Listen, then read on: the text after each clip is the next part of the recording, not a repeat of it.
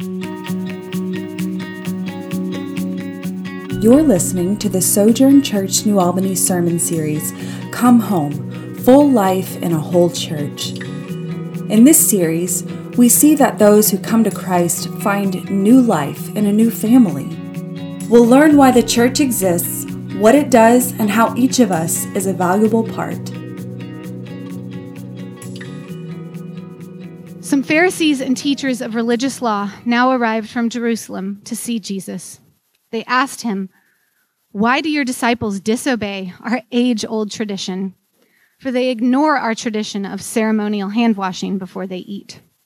Jesus replied, "And why do you, by your traditions, violate the direct commandments of God? For instance, God says, 'Honor your father and mother,' and anyone who speaks disrespectfully of father or mother must be put to death. But you say it's all right for people to say to their parents, 'Sorry, I can't help you, for I have vowed to give God what I would have given to you.' In this way, you say they don't need to honor their parents. And so you cancel the word of God for the sake of your own tradition, you hypocrites. Isaiah was right when he prophesied about you, for he wrote, 'These people honor me with their lips, but their hearts are far from me. Their worship is a farce, for they teach man-made ideas as commands from God.'" This is the word of the Lord. Thanks be to God. Good morning, Sojourn. Peace be with you. Thank you. It's good to pretend to see you. It's good to see the three of you. Hey, band, come on. You got to give us a warning before you're going to do something like that. I'm a little shook up right now. If you're following along at home, which if you're watching this, you are, that was actually, don't worry about this, Meg. I don't want you to be worried about this, but that was the last week's text. So we just got you just got context for what we're going to talk about this morning. So I'm going to read. It's Bobby's fault. We'll blame Bobby. Bobby Gillis. So that's the context. You got that. Here's what we're going to be talking about this morning, starting in verse 10 of Matthew 15. Then Jesus called to the crowd to come and hear. "Listen," he said, "and try to understand. It's not what goes into your mouth that defiles you. You're defiled by the words that come out of your mouth." Then the disciples came to him and asked, "Do you realize you offended the Pharisees by what you said?" And Jesus replied, "Every plant not planted by my heavenly Father will be uprooted, so ignore them. They're blind guides leading the blind, and if one blind person guides another, they will both fall into a ditch." And then Peter said to Jesus, "Explain to us the parable that says people aren't defiled by what they eat." "Don't you understand yet?" Jesus asked. "Anything you eat passes through the stomach and goes into the sewer. But the words you speak come from the heart. That's what defiles you. For from the heart come evil thoughts, murder, adultery, all sexual immorality, theft, lying, and slander. These are what defile you. Eating with unwashed hands will never defile you." So last week, I had said, it had been a surreal week. Well, this week was surrealer. I was grateful in our Sojourn Church New Albany family. We welcomed a couple of new babies. We had babies born this week. Thanks be to God. Hopefully some of those families are watching. We love you guys, and we're grateful for at least I know of two new babies that are here. So this is their first church service. Welcome to the world, Elias and Evangeline? I don't know. Little baby Pierce, a girl and a boy. So that was a real gift, a sense of normalcy in the sense of, God's continuing miracles of bringing new life. But really, it's amazing how much is changing in a few days' time. And this week, we've really begun to feel the impact of coronavirus on a nationwide scale. Everything from retirement accounts, which if you have one, just don't look. Give it a couple of weeks, couple of years maybe. Don't look. But everything from retirement accounts to restaurants are feeling the impact. Jobs are being lost, and many of us are trying to figure out, what does normal mean now? We're in a time of great disorientation and uncertainty. One of the great invitations, I think it's a true blessing that can come with times of disorientation and uncertainty is the opportunity to refocus and find sure footing. And this will often, to do that, to enter into uncertainty and confusion well, will often require us to wrestle with profound, significant questions. One of the primary ones being, what does God want from me? What does God want from me in the midst of all of this? Or if you've been feeling some of the loss or feeling the impact of these changes, maybe your version of that question could be something more like, what are you up to, God? What are you doing? Where are you? But both variations are, I think, maybe both versions are variations of the same theme. What really matters now, and what am I to do in light of it? The way we answer those questions, I think, comes down to how we answer a more fundamental one. How does God feel about me? What does God think about me? What does God expect from me? That question, how does God feel about me? Where do I stand with Him? The way we answer that question will shape and drive the way we answer all of those other questions that we're wrestling with now. Many of us, even before all of this happened, see God as disappointed in us and or angry with us. So we have to perform for Him. To make ourselves right with God, we will do these certain things, or make something of my life, or do something that will keep Him happy with us. And this can carry us for a little while. But eventually, that same old guilt, that same old anxiety, it creeps back in. And with the chaos of the world around us, it's hard to meet these challenges if we simply see them as a duty we have to perform for a disappointed God, or if your whole world or your relationship with God is all dependent on the things that you do. Well, what do you do when you can't really do much of anything? When you're social distancing, or maybe you're sick and you're quarantined in a hospital. What do you do from God when so much of our ability to do, or the things that we're used to doing, have been taken away from us? This passage, Matthew 15, verses 10 through 20, gets to the heart of what God wants from us. And it's a passage that fundamentally, there's lots that we could talk about in it, but fundamentally it's a passage about the heart and the role of the heart in the Christian life. Meg just read for us what we talked about last week, this confrontation between religious professionals and Jesus over the relationship between tradition and law. And we talked about how important it is for us as a church to be a house built on the Word of God and not on tradition. Because as you're experiencing at home, for the foreseeable future, many of our traditions will look different. So are we going to be rooted in God's Word, or are we going to be committed to doing the things the way that they've always been done? This week, we get a clue as to what happens when our house is built on His Word.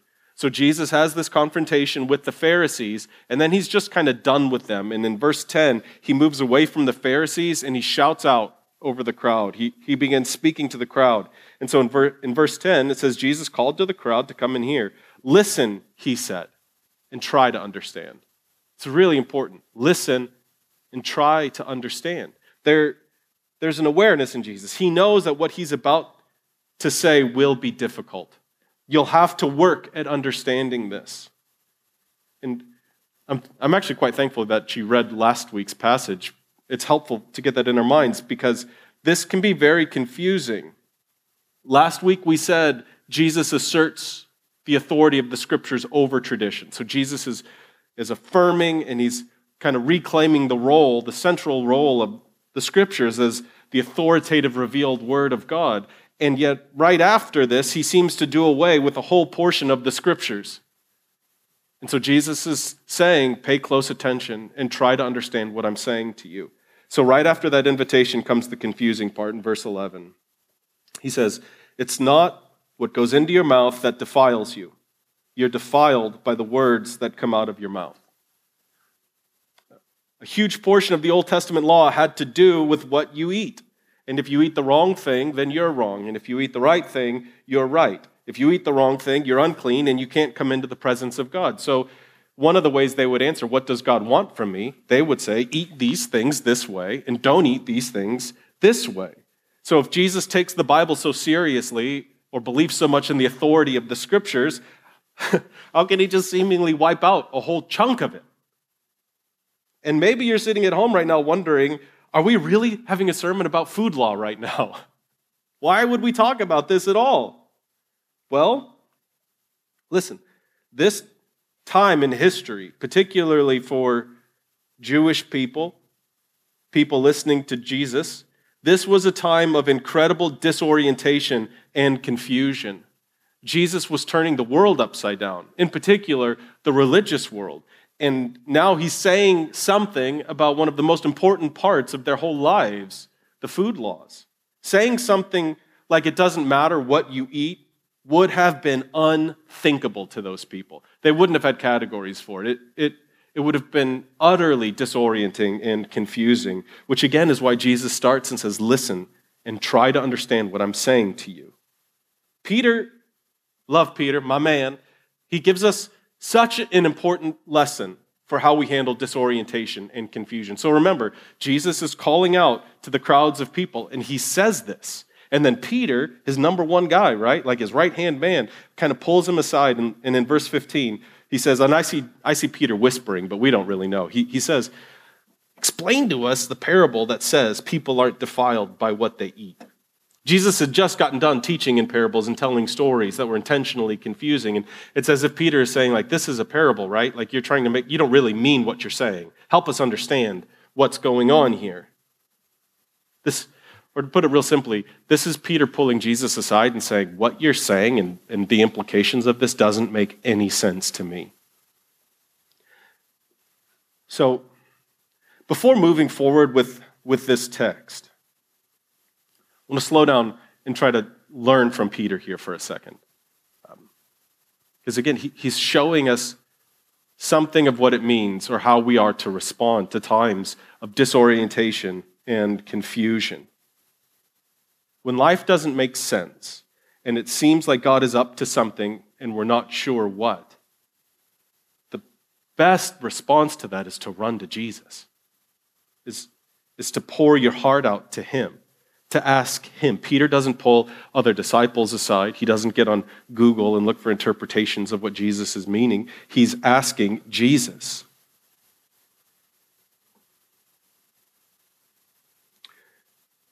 I know many of us are feeling isolated and lonely. I'm thankful for the gift of technology and that we can do this, but there are real tears with the 7 of us in this room this morning. It's wonderful that we can do this, and it's profoundly sad. It's so quiet in this room right now. Much of this doesn't make any sense, and many of us are feeling isolated and profoundly lonely. And that's a real thing.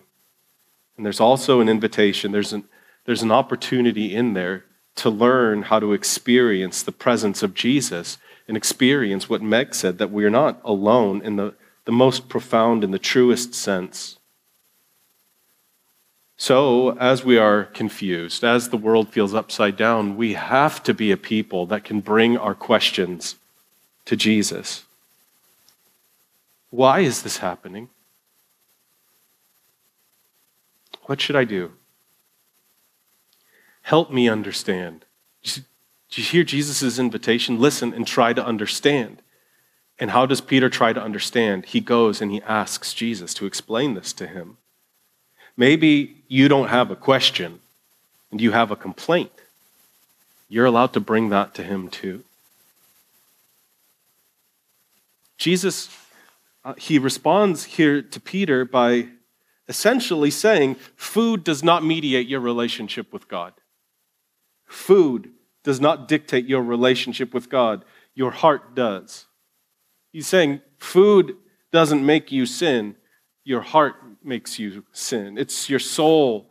The heart in the scriptures, it's the deepest place inside of you that directs your longings. It directs your affections and your desires. It dictates what you trust and how you trust it. And a major purpose of the scriptures, including the commands of God, including the food laws, was to show you something about you that is hard for you to see. Something about me that's hard for me to see. Something about us and what it means to be a human in a fallen, broken world that is difficult for us to see.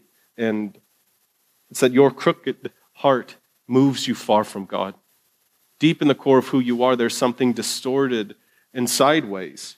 And out of that distortion, out of that sideways heart comes all kinds of brokenness, all kinds of mistakes. The purpose of building your life on those scriptures, the purpose of being a word-built house is not to learn new rules and try hard to obey God's commands. The purpose of going to church isn't to receive instructions for how to make God happy with you.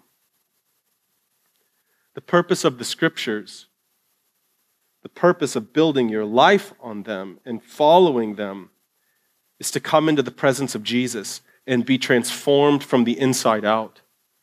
It's to have our hearts changed and transformed. Some of us come to the Bible like we come to dinner, and we consume it as fast as we can. We come to any plate and we're in a rush and we sprint through it, which is something worth paying attention to now. I heard someone the other day saying it's no longer the freshman 15, we're all working on the quarantine 15. That's weird. I said a joke and there's nobody in here. That's so weird. You getting that quarantine 15, amen? I hear you. We treat the Bible like microwave food. We heat it up quick and wolf it down even quicker. And like that food, it passes right through us.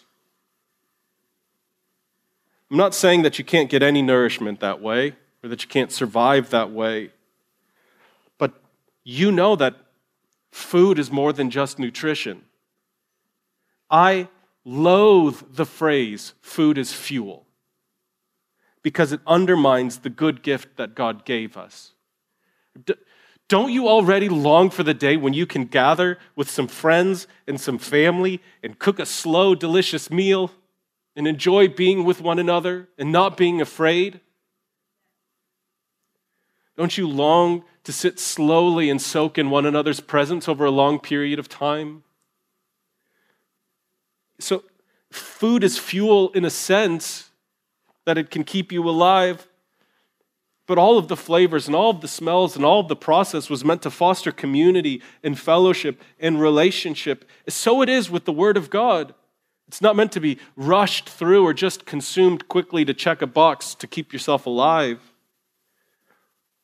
The Word-built house becomes the Word-transformed house, the Word-changed house, when we learn to savor the words of Jesus, soak them deeply into our souls, we allow it to pierce us and transform us from the inside out. That's the problem with the Pharisees.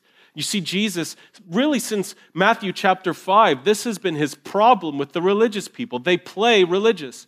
They're hypocrites. They say the right things, they do the holy-looking things, but their hearts were not transformed. Their hearts were far from him. Jesus says to them last week that their worship was a farce. It was a joke to them. Peter is the contrast. You know, it can be quite embarrassing to ask for help.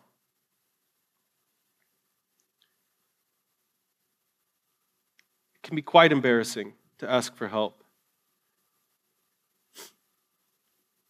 But at least he's honest. You cannot have relationship with God or be transformed by his word without the kind of honesty that we see in Peter here. This passage is about Jesus asserting the authority of the Bible and pleading with us to let it transform our hearts, to take it in deeply. Many of the laws were given to try and show you that that's your problem, not your circumstances, not even your behaviors. Your heart is the problem. And the law was trying to show us our crooked hearts so that in seeing them, we would move to trust God and savor his grace, to rely on his mercy. So what does this actually look like? How do we take God's word in this way?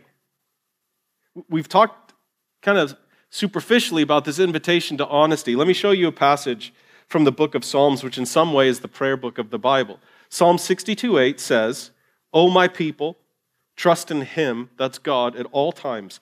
Pour out your heart to him, for God is our refuge. Now, the way most of us would come to a passage like that is we would start by learning what does it mean. What is a refuge?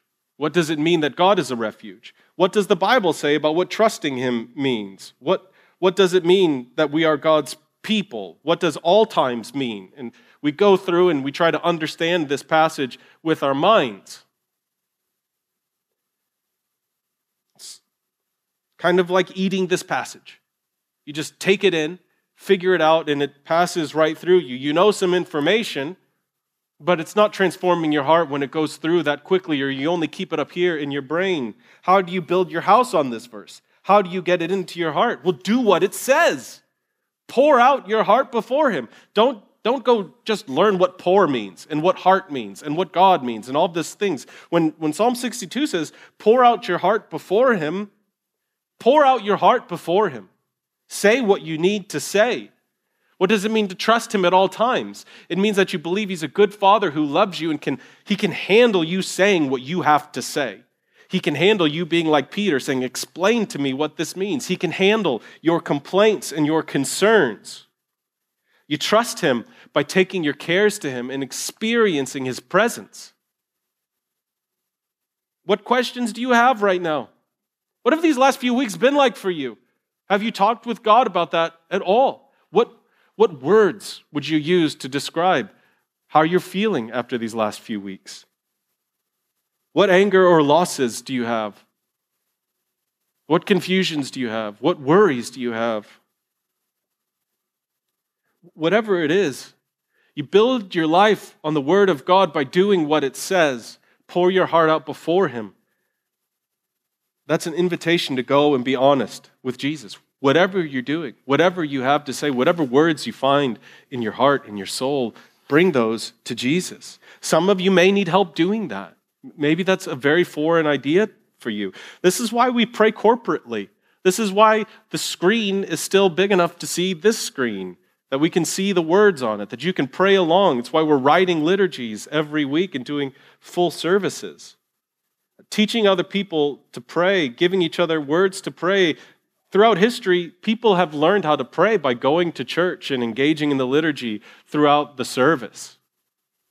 This is one way, prioritizing this time, that you can learn how to pray, praying these things out loud at your home. In the Sojourn Collective app, we provide you with daily readings. You'll get multiple readings every day. And some of you have quite a bit of time on your hands, and you're at home, and you're now eating multiple meals a day with your family, not just dinner. You can read one of those verses out loud with your family and discuss it over each meal. Maybe just read the passage and then discuss with one another. What's God inviting us to do in light of this? Maybe you can read a passage that sounds strange, and you can pray together. God, teach us what this means. It's free. You don't have to order anything or figure anything out, which readings to do. It's right there in the palm of your hand. That's one opportunity you have. Starting tomorrow, which is Monday, we're going to have a daily time of prayer on Facebook Live. So every day this week, starting at noon, there's going to be a familiar face from our church leading a time of prayer at noon on Facebook Live at Sojourn Church New Albany at our Facebook page. There'll be simple prayers, scripture-filled prayers, and then we'll take prayer requests in the comments. It could be a small sliver of your day to slow down, soak in the scriptures, and pour your heart out to the Lord together. These will be recorded and kept on our page permanently, so if you can't make it at noon, you can come back at other times and learn how to do this. The point is, you don't have to figure this out alone. Even though we can't gather together, we're not alone. It's good to pray by yourself and pour your heart out before the Lord. There's nothing wrong with that, but we can soak in the words of the scriptures and learn how to pour our hearts out to Him together too. In this passage, it shows us why all of this is so important.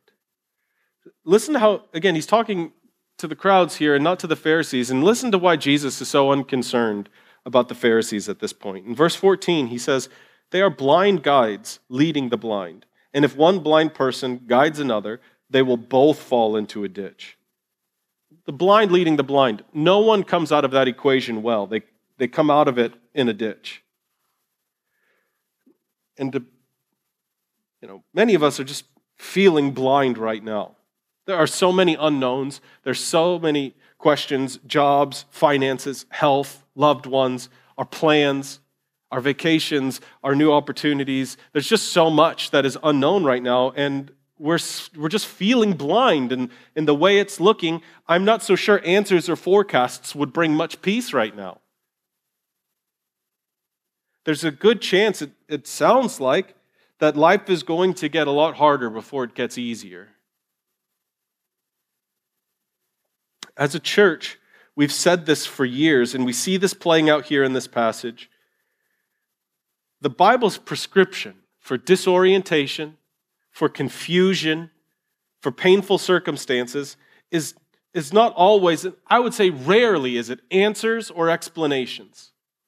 The Bible's antidote, the Bible's prescription for those times is experiencing the real, tangible presence of God.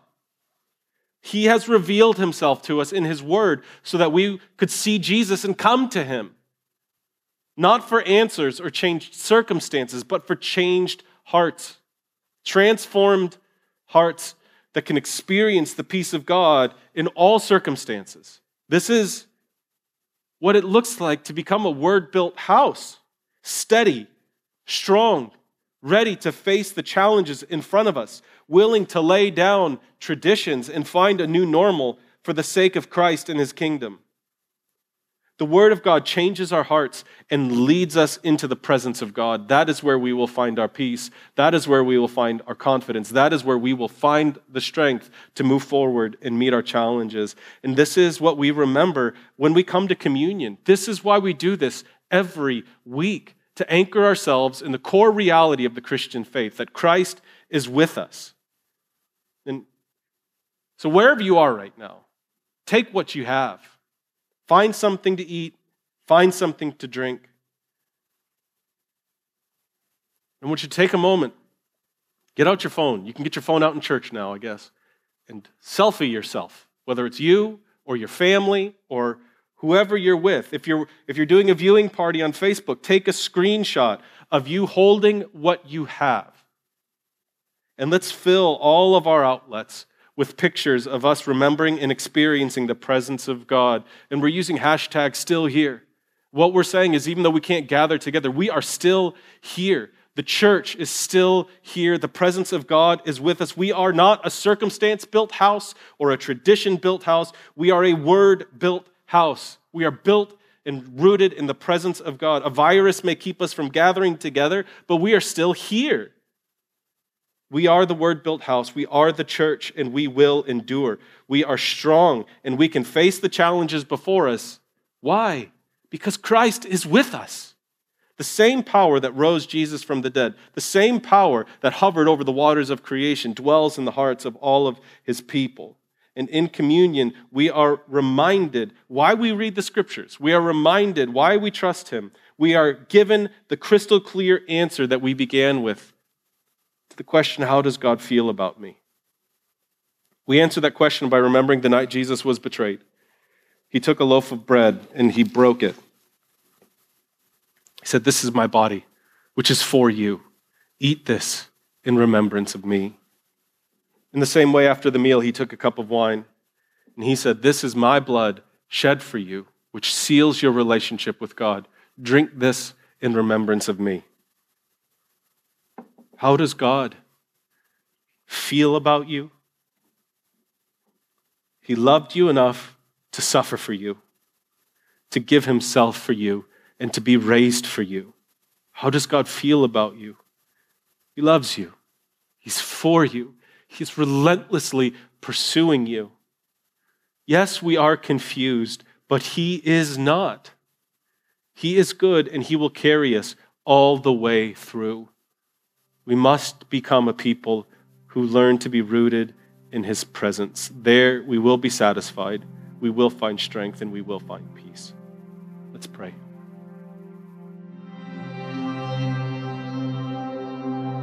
Thank you for listening. Keep in touch with Sojourn New Albany on Facebook or download the free Sojourn Collective app for iPhone or Android. where you can see our full library of sermon series audio and video, discussion questions, event calendar, ministries, and much more.